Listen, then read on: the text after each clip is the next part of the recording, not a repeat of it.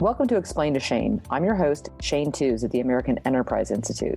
On this podcast, I interview tech industry experts to explain how the apps, services, and structures of today's information technology system work and how they shape our social and economic life. The European Union's Digital Markets Act, or DMA, continues to target the United States' top tech companies with EU regulations designed specifically to shackle large American companies with new obligations that potentially harm the data privacy and security of users and their devices. These targeted regulations for companies like Google, Amazon, Apple, and Meta direct them on how to operate their businesses to please European bureaucrats' interest to damage U.S. companies in hopes of creating an EU competitor by reshaping markets through policy mandates rather than fueling global innovation. And now the Biden administration seems intent to follow suit, with their own interest in targeting American technology companies through the Federal Trade Commission, using tactics similar to the EU. In today's podcast, Jim Lewis and I break down the conflicting guidance between the EU and the US and the concerns around how technology companies are supposed to innovate and keep devices and services safe and private under the new EU regulatory rules. Jim Lewis is an internationally recognized expert on technology and cybersecurity. He is currently the Senior Vice President at the Center for Strategic and International Studies, who has authored numerous publications on security and technology. Before joining CSIS, he was a diplomat and a member of the Senior Executive Service. He is known for developing groundbreaking technologies on satellite remote sensing, encryption, high-tech exports to China, and cybersecurity. He also advises government agencies on the security and intelligence implications of foreign investment. Join us as we break down how the EU Digital Markets Act could significantly impact the next generation of digital platforms and American competitiveness. Jim, thank you for being a guest again today on Explain to Shane. A lot to talk about. Great. Thank you, Shane. Absolutely. So we just finished the Munich Security Conference. Seemed like a lot of people decided that security was really important. Good. Except we have this issue. We've got the Digital Markets Act. It's going to come into effect in March.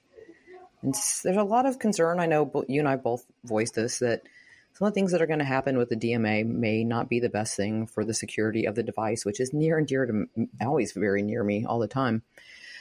So I feel like we have got some conflicting values and thoughts going on over there with our European friends and colleagues. It's just so complicated to regulate technology that if you rush in, by European standards, they rushed in. It's easy to mess things up, right? So that's what happened, is that some Europeans say they didn't think enough about security, and that's reflected in both the DMA and the DSA. Yeah, that does seem to be the case the more I dig into it. And I realize I've spent more time looking at Apple and Google. We haven't seen some of the things that I know Amazon's got to come into this as well. I just feel like the Europeans they're having a really good time. And unfortunately, I think parts of the Biden administration seem intent on following suit with their interest in targeting big tech. To what end other than to just ruin all the things that I love? Well, you know that the tech hype cycle goes in waves. And so the current wave is AI. But prior to that, it was the badness of big tech, right? And we needed to get it under control. We needed to remember Techlash. When was that? Was that a year ago? I can't tell time since COVID. Yeah. Really. So the European, not without reason, some of the self-preferencing things, some of the privacy issues, but the Europeans thought we need to push back on big tech. There are some in the administration who agree with them. You've got the other situation that there's a strong protectionist element to these actions. Bring them all together and it's a little bit of a mess. So other than Spotify, who is it that they're protecting? Well, that's a dilemma. I mean, because they don't have anyone to protect. When they started out with whatever was before the GDPR, they had a tech industry, and piling on regulatory burdens kind of sank it. So they don't have anyone to protect. I mean, ByteDance is in there. Siemens, I think, is in there. No, Siemens may not be in there, but it's mainly American companies, and it's mainly a concern that you have the mix. The Europeans have a very different view of privacy and a little bit of a tech envy when it comes to American companies. So it doesn't seem counterintuitive that people that are very concerned about privacy just passed regulations to actually diminish privacy on probably the most used device that the most consumers use. Europeans are starting to complain about that, and there's an indication that the Commission may have a degree of buyer's remorse because they put out a tender for a study on A study on what do they need to do to make DMA more secure. So a little late on the uptake there, but okay. Better than nothing. So I think there's a recognition that maybe they didn't get it quite right. And remember, I know this, Article 10 of DMA gives them discretion on when and how they impose it. So you may very well see, although it's supposed to come into effect next month, you might see a bit of a lag while they try and figure out how it messes cybersecurity. Yeah, I was looking up the actual date for when it starts, because I think it's March 6th or 7th, and I used the Google machine, as I called it. And instead it was giving me information about enforcement activities because it couldn't decide itself what day it was supposed to be. It said that the enforcement is a combination of investigative powers, monitoring mechanisms, and penalties for noncompliance. So it seems like we know what their priorities are. There's always been a degree of suspicion that part of this was fundraising, because you have 10% of annual global revenues for a fine, and it's not a bad revenue source. So there's the Europeans can dispel that, but there's definitely suspicions. I can understand that. You said in a recent interview that the Europeans are driving the regulatory train because Congress can't get its act together, and the U.S. hasn't engaged, specifically the USTR or anything. That the Europeans see this as an opportunity to make it play towards tech giants for European rules. So is this sort of our fault as U.S. American citizens? Well, the old cliche is that nature towards the vacuum. The United States really invented privacy, right? Both between the original court rulings more than a century ago, and then some of the federal privacy legislation, privacy requirements for federal agencies of, God, at this point, 30 years ago. And then we kind of lost the bubble. And you need a privacy law, but Congress isn't going to be able to pass one. And the Europeans, they kind of got tired of waiting for us. I mean, we like to say we like to lead, but we weren't leading on this. So they saw an opportunity and took it, and they kind of like it. Yeah, no, they're definitely enjoying it. I actually don't have any trouble with the way we started with healthcare and banking as a priority. I do think we're at a stage where we do need a federal, and I hate calling it a privacy law. I think it's data protection. But it's just it's a parity issue at this point. And then that's actually another issue we had where USTR just recently walked back our agreements in the WTO on cross-border data flow, which seems we're going the wrong direction. We were doing so well for a while there with Obama and Trump understanding the global nature of technology. I don't know why we took that step back. The theory, so many people are confused, and the first week or so after the decision was made, no one could explain it, right? It was mysterious, and even people in the White House couldn't explain it.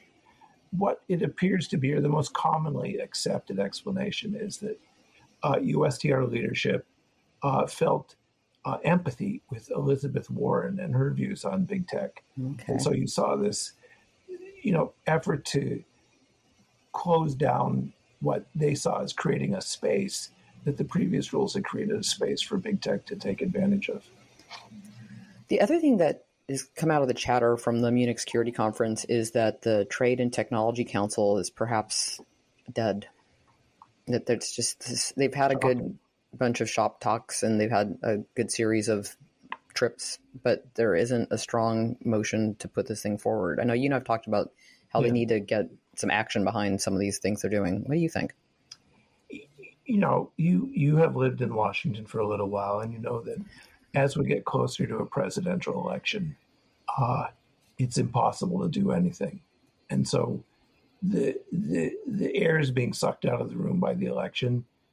Congress is gridlocked. TTC off to a good start, useful to do it. And then it was kind of, what next? And so they need to answer that question, what next? And it may not be time to start serious negotiations with the Europeans on digital regulations, just because there were some successes, on data protection, coming up with a solution to the Schrems problem, but they've kind of run out of steam.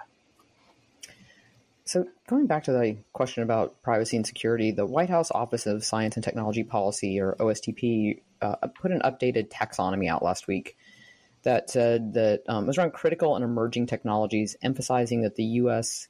government needs to increase its focus on data privacy and cybersecurity, which again goes counterintuitive, at least in my head, to the ability to innovate and manage some of these conflicts that we have, especially the guidance and recommendation that we're talking about when we're talking about DMA in this.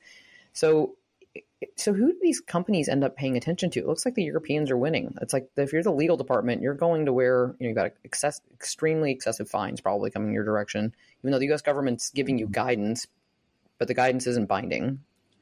So what I think will happen is that the companies will develop workarounds that preserves as much as possible of their existing business models. And that's a good thing because we want them, at least I want them, to be successful. There are problems. No one denies that there are problems. Well, no one except the Ninth Circuit Court denies that there's problems. But you will need to think about how does this affect the ability of the economy to innovate in technology. And the Europeans have trouble with that. So this is a battle that's coming down the pike. It probably won't be this year because we have to play with the election. But if you follow European I saw a great chart that compared, it said if European countries were American states, where would they rank?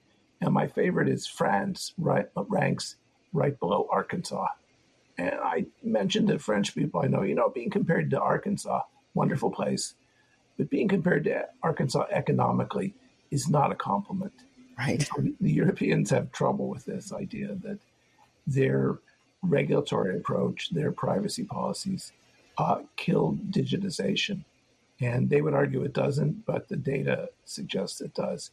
We'll have to wrestle with that as we go down this path, because if we follow European rules without thinking about them, not only will security be potentially compromised, but so will our ability to innovate. Well, we've seen both France and Germany kind of getting a little wanting to change some of the guidance that's come out recently. And I know they also have numerous elections globally, but especially over in Europe. So we're expecting some wholesale changes in their actual leadership. So is part of this a rush to get things done before the door of opportunity closes for them? One of the things that was I never thought I would see would be President Macron of France complaining about over-regulation in Europe, harming their it's a whole new day. Hurting their tech industry. So they're beginning to get the message, but this is complicated.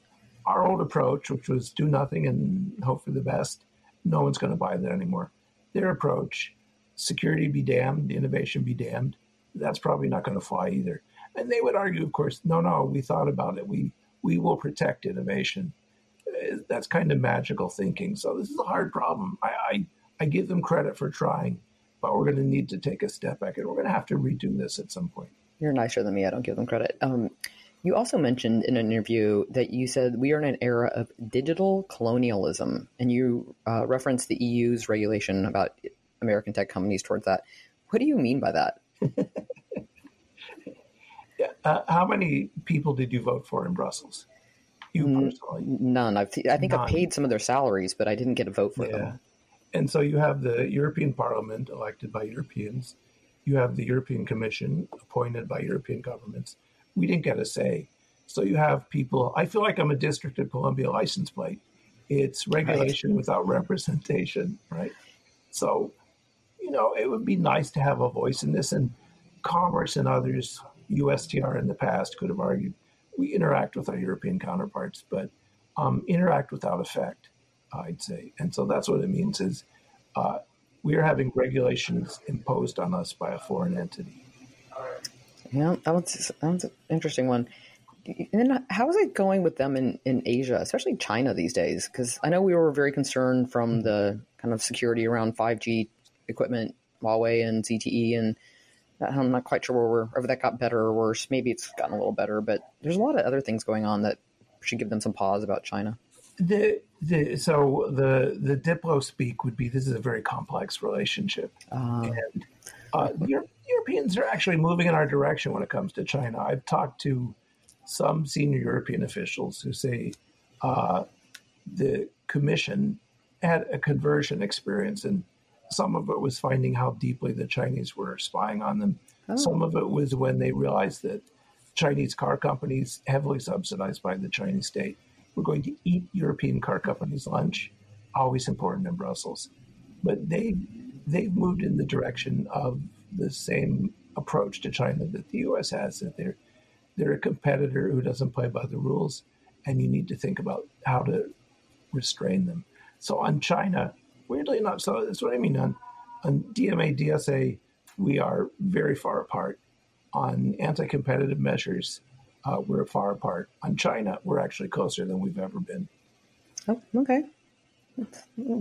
Ray of hope there. Yeah, and I asked a visiting senior official from European government. I said, well, sure, you're on our side now because of the war in Ukraine. When Ukraine's over, will you go back to the old sort of pro-China approach? And this person said, no, that there's been a fundamental shift in European thinking. And some of the current leadership in Europe deserves credit for that. I've been over the weekend, I was reading quite a bit about just sort of what's going on in artificial intelligence, but globally. And one of the interesting things is that so many of the learning language models are really English based. And so trying to figure that out and play catch up. And we've seen that with China, and their challenge is the Great Firewall. So they're going to have, not as broad of information flows. But I was fascinated that Saudi Arabia has heavily invested in bringing the Chinese down to, to the Middle East, and said, you're going to teach us, like they're basically taking a page out of China's book. Like, all right, we're going to give you investment. You're going to teach us how to do this. And then the other thing is having the BRICS all together. And maybe in this case where, the S in BRICS used to stand for South Africa. I'm beginning to think now it stands for Saudi Arabia, because they're showing up with a gigantic checkbook. They have so many new members in BRICS that they've had to change the acronym. Right. Yeah, it's now BRIC Caramba. Oh. But there's two things going on. The first, the Saudis for years have been trying to figure out, how do we get off oil? How do we have a sustainable economy that isn't oil? It's not golf. Golf isn't enough. That was a start, but they made a little progress, but they're still worried about it because they have a huge youth population and not enough jobs for them. So they would love for the Chinese to come in and help. The second thing going on is, if you look at venture capital money, there's really only two places in the world that have it: the United States and the Persian Gulf. So between the Chinese who want to show up, it's financing for them that they can't get here anymore. And the Saudis who want the Chinese because it will help them with this what do we do after oil issue. Now, admittedly, it's been more than a decade that the Saudis have been worrying about what do we do after oil.